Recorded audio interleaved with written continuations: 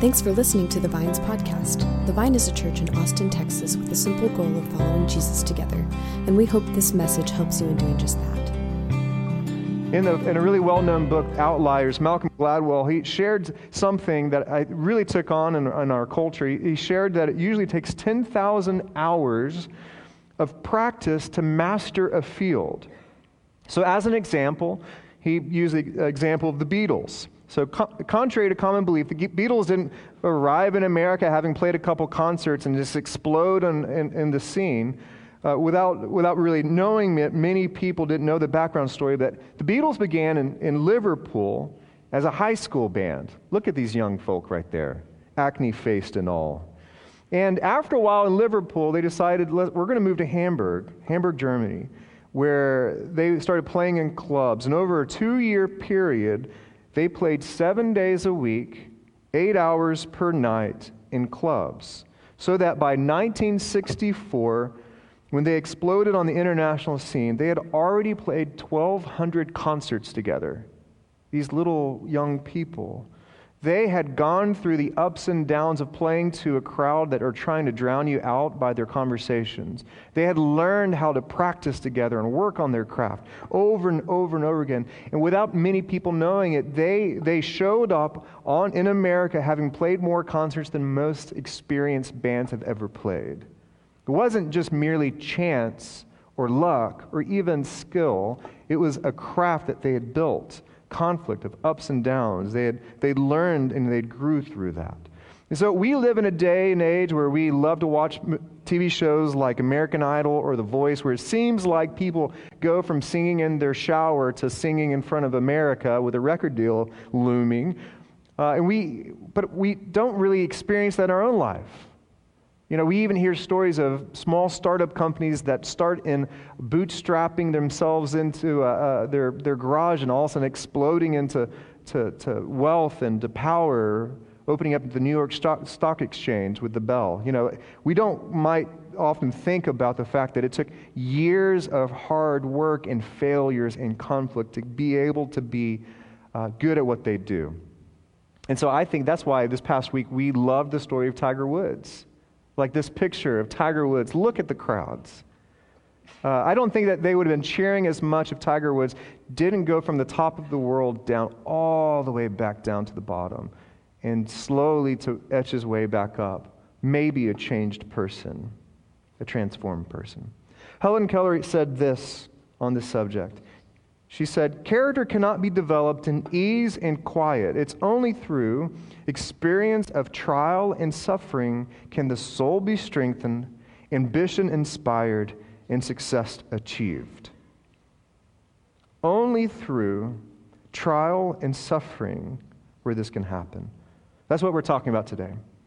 How God, the grand author of all of life, uses conflict and struggles and challenges in our life to develop you and me to be the people that we were created to be. And in my mind, there's no story that demonstrates this more than the story of Joseph. The story of Joseph in the Old Testament, it's in Genesis. It actually takes up almost a quarter of the book of Genesis, this one person's story. In the story of Joseph, his story begins with great favor, not only with God, but also his father. And it seemed like he was destined for great. But if you and down Genesis 37. Let's start there.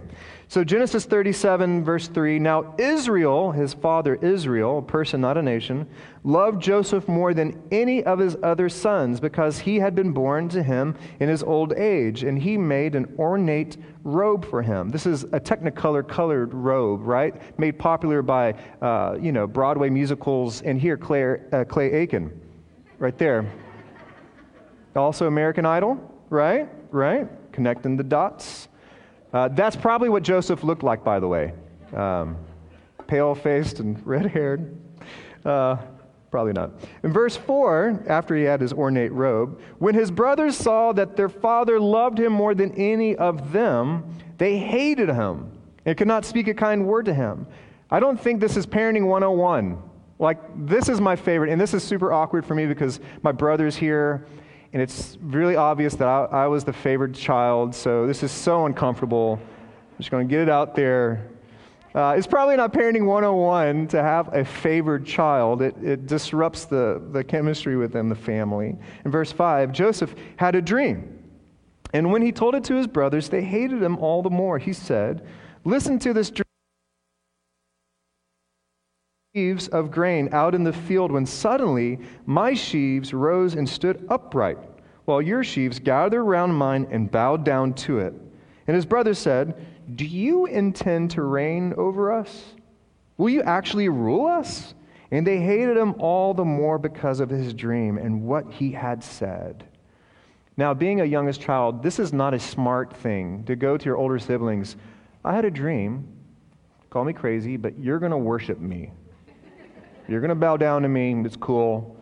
I will be a very generous dictator over you." It's probably not the smartest move, but don't worry. Joseph got the point. He learned from his mistake. Verse 9. Then he had another dream, and he told it to his brothers. "Listen," he said, "I had another dream, and this time the sun and moon and the 11 stars were bowing down to me." When he told his father as well as his brothers, his father rebuked him and said, "What is this dream you had? Will your mother and I and your brothers actually come and bow down to the ground before you?" His brothers were jealous of him, but his father kept the matter in mind. Like many young people, Joseph was filled with dreams, and I think God was preparing Joseph to go, "Hey, it's not that you're special, but you are chosen. I have a unique purpose for your life." And it's clear, though, as young as Joseph is seeming in this part of the story, he's not ready to play that role. He had to mature. He had to grow. So what does the author do to grow us and mature us in the stories of our life? Well, conflict is going to come. A bunch of ups and downs. And so Joseph had to mature. And as much as we want to grow and develop in comfort and ease, God will use conflict to shape us.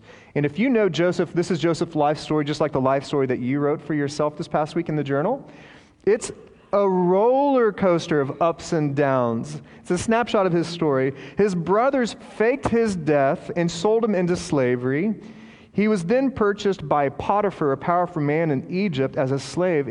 But there in Potiphar's house, he rose in favor and he was actually put in charge of his household. But then he was wrongfully accused of abuse and was then thrown into jail.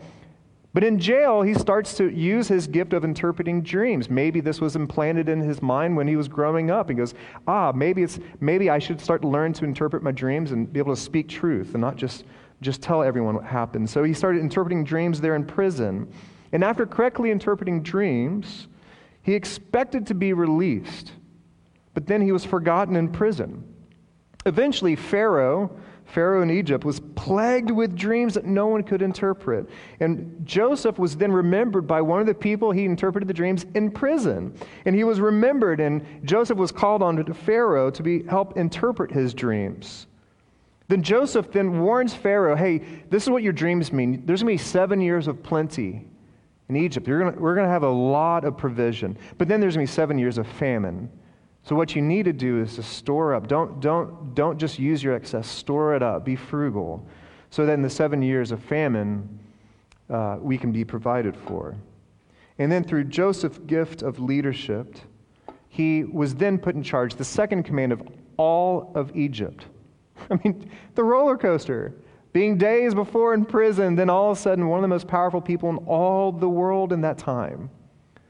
And through Joseph, we are led to believe that thousands and thousands of people were kept from dying.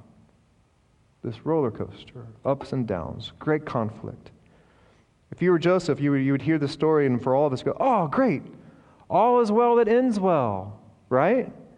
But what if you spent most of your life rotting away in prison after having these dreams of grandeur?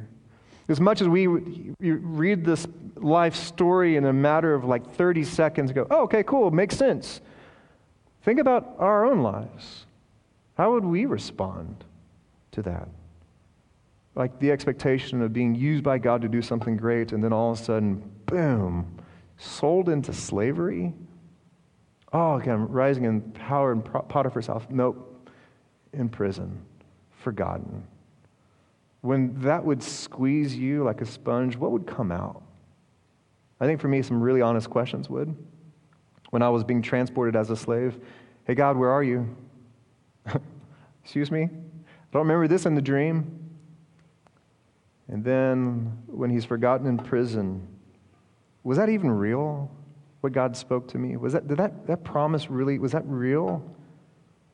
And then a decade later, still there waiting and waiting and waiting.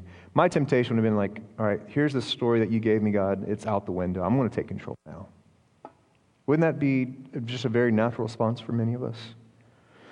And I think one of the things that the conflict is showing us here in Joseph's story is how challenging and painful it is just to ride the slow ride of the ups and downs. And I'm sure, by the way, that Joseph asked really hard questions of God. And I hope we're a church that we can have a safe place where we can ask really hard questions of God. We can ask those questions that it seems like we're given permission to ask in Psalms of, God, where are you? How is it that the people who seem to be against you in this world are prospering and yet I'm suffering? I hope that we're a type of community where we can bring our honesty to each other. We can bring our doubt and our frustration. But Joseph had the bitter gift of time.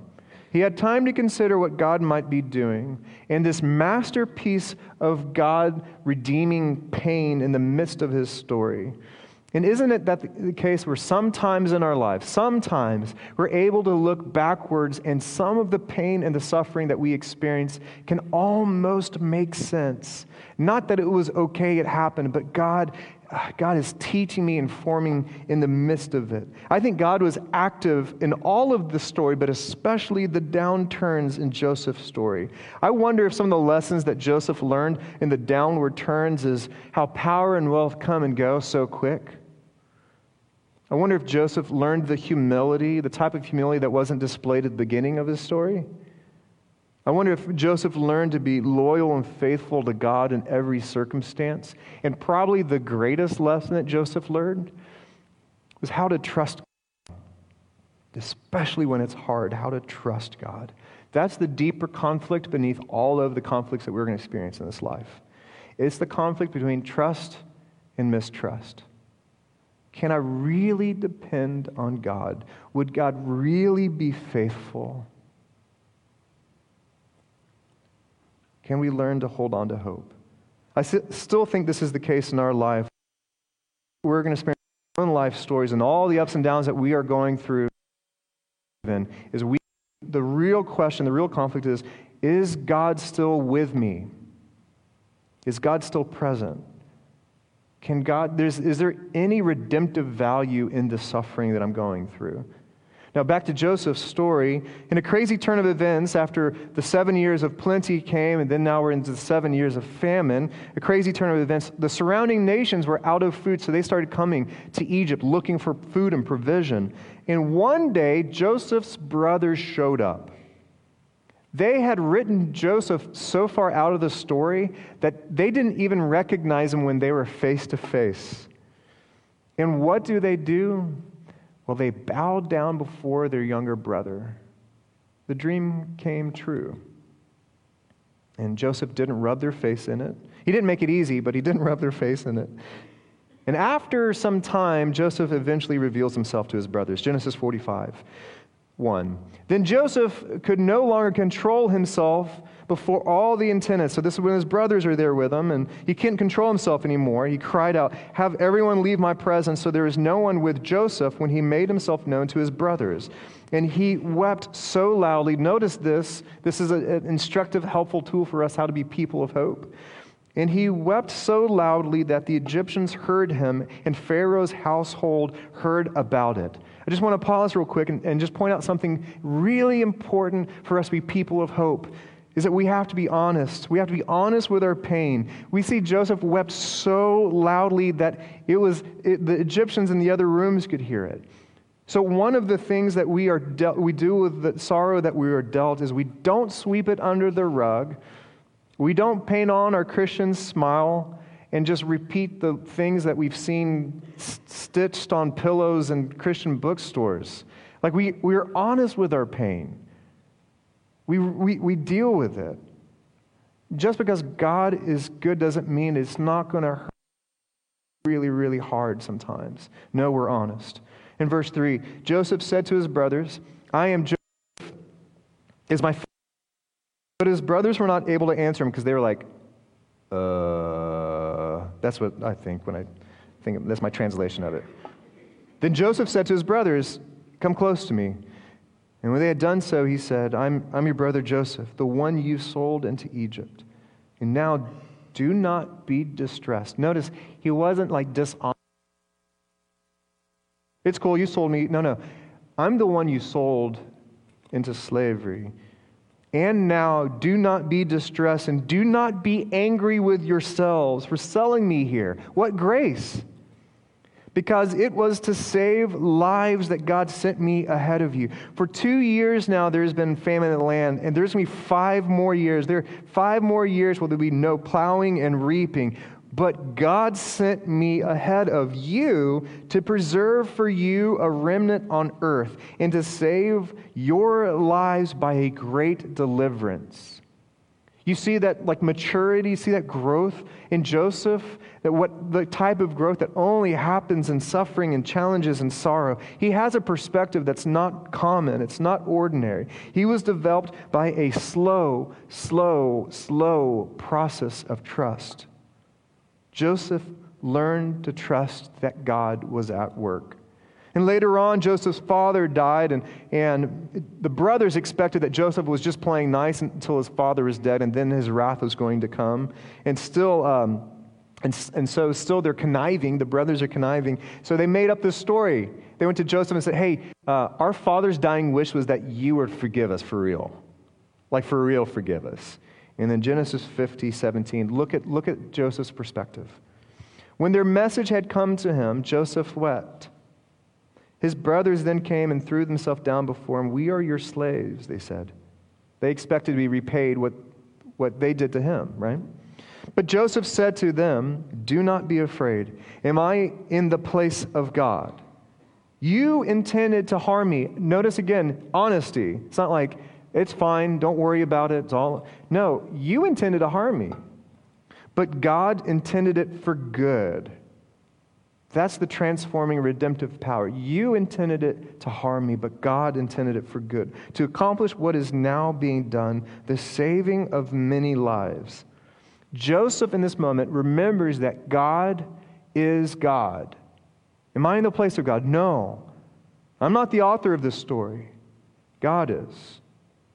You meant it for harm, but God had a plan. He was going to redeem this pain and the evil that you did and somehow bring about good. We need to be really careful, I think, in this conversation not to assign God to every evil and tragic thing that happens in this world. I don't think that it's right to say, God, well, I guess God wanted me to have this traumatic experience in my life. No, that's not the story that God writes. There's a lot of things in this world that are not God's design. It's not, I saw a stat a couple months ago, it's not God's design that there's 70,000 kids who are being trafficked in Texas today. Not God's design. It's not God's design that you get that cancer one more time coming back in a ferocious way. It's not God's design for you to lose a child. There's so much in this past week for me, for whatever reason, there's a lot of pain around us. And it just made me think, man, the heart has not been designed to carry this kind of sorrow and pain. It's not God's design. So where's God? In the midst of all this, then where is God? I believe that God is in the midst of every downturn in our story, showing that His power is not by shielding and protecting us from life, but showing that we in all things will never be alone. And that somehow God's editing in this story is that there can be good that comes from every evil. That evil and sorrow will not have the final say in our life. That there will be hope. There will be hope in God's redeeming conflict for some sort of good. And sometimes we might not see it. But we can hold on to hope for ultimate redemption. We hold on to hope. I believe that God was in the midst of Joseph's story, writing the whole story, God was uniquely present in all the downturns, all the moments of deep sorrow, that God was uniquely there. The reason why I believe this is because we have Jesus. God's ultimate redeeming power was seen in the life of Jesus, who demonstrated the extent of his transforming power in life and in death. That Jesus, he didn't choose to have a life of comfort and ease. Although he could have had control, he didn't live a life of control. Instead, he had a life of a roller coaster of conflict, of ups and downs. He was betrayed. He was deserted. He was forgotten. And though Joseph was stripped of that coat, Jesus was stripped of a lot of things. But one of the things was the eternal delight from his Father. Upon the cross, when Jesus said, "My God, why have you forsaken me?" This is Jesus identifying with the ultimate sorrow that we can ever experience in this world, showing us that a cross can be a place of life. A tomb is not the ending, it can be just the beginning. And in all things that God is with you. That's God's power, his transforming power. Is that whatever you're going through, Jesus, your Redeemer, is alongside of you, and he won't let you go. He won't let you go. I know in my own life that God has been uniquely present in my own downturns, in my own story. And that's what we're going to be talking about in our Vine groups this week and in your journals, to think through the hard thought of where has God been in every downturn. I know in my life, the relationships that were really disappointing, God used it to teach me compassion, a job opportunity that kind of just went up in the last moment. For me, it taught me to live with courage, for maybe be willing to take a risk. Stuttering as a child taught me to be quiet and to listen, that you don't have to talk to be a friend. And an unexpected death of a family member, way too young, taught me to make every single moment of my life count. And many failures of my own failures, I have learned that God's redemption is teach me what grace is. Never failing grace. And all these downturns, somehow God redeemed it to prepare me to play my role and to teach me more about my Savior. That's my story. Well, I'm just curious, what about you? What's the story that God's writing in your own life? How is God using the editing pen of sorrow to somehow bring about good? And some of us need to do the hard work of looking back. We need to do some hard work of looking back before we move forward. We have to look back sometimes. Not to say that it's going to be okay, that there's a rainbow in the rearview mirror. Sometimes we have pain that we're going to carry with us throughout all of life. But we have been given a future. We've been given a future and a way forward. That although there are challenges and ups and downs in our life, that God perhaps is making us into the person that we have been longed to be. And somehow, in the midst of our sorrows and challenges, God is uniquely there. Let's pray together. We're going to have some time, just some prayer. And Matt, if you could turn down the lights, if you would, please. We're going to create some space here for us just to be honest with God. Again, if our church is going to be a place where we can be honest with the things in our life story, we want this to be a place too. Even in our worship, to be honest with God. So maybe right now you're in the midst of a downturn and you're not sure exactly what God's doing, where God is. Just want to encourage you to be honest with God. Maybe the issue of trust and mistrust right now is just too great for you. Just be honest with that. Or maybe you know someone's in the midst of that. You can lift them up too.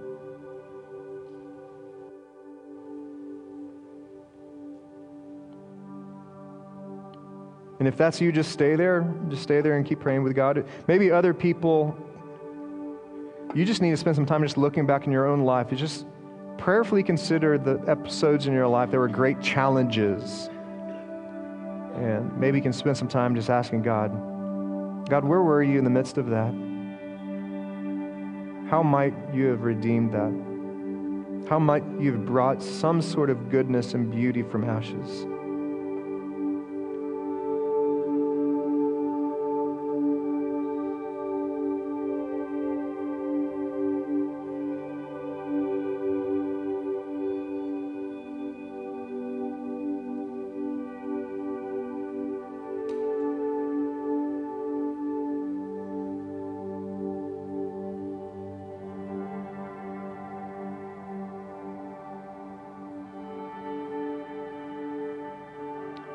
We thank you, Jesus, that you are not calling us to do something that you have not experienced. But Jesus, you experienced all of life, and that includes being betrayed, stripped, neglected, and even killed. Thank you, God, that we can know that in all things that you're with us. Our Redeemer can bring about goodness. So I pray for my friends in this room today who are in the midst of a downturn. They're not sure how to respond. I pray, God, above everything else, they would just know simply that you're with them. And I pray for others in this room who haven't done the hard work of looking back. I pray, God, you'd give us courage to do so that we can see your presence in all of our life story, but especially the downturns. Thank you, God, for transforming us, for making us new. Thank you, God, that you've given us reasons to worship you. Thank you that in life and death we belong to you. We praise your name. We thank you for this safe place to be honest. We pray this in the powerful name of Christ. Amen.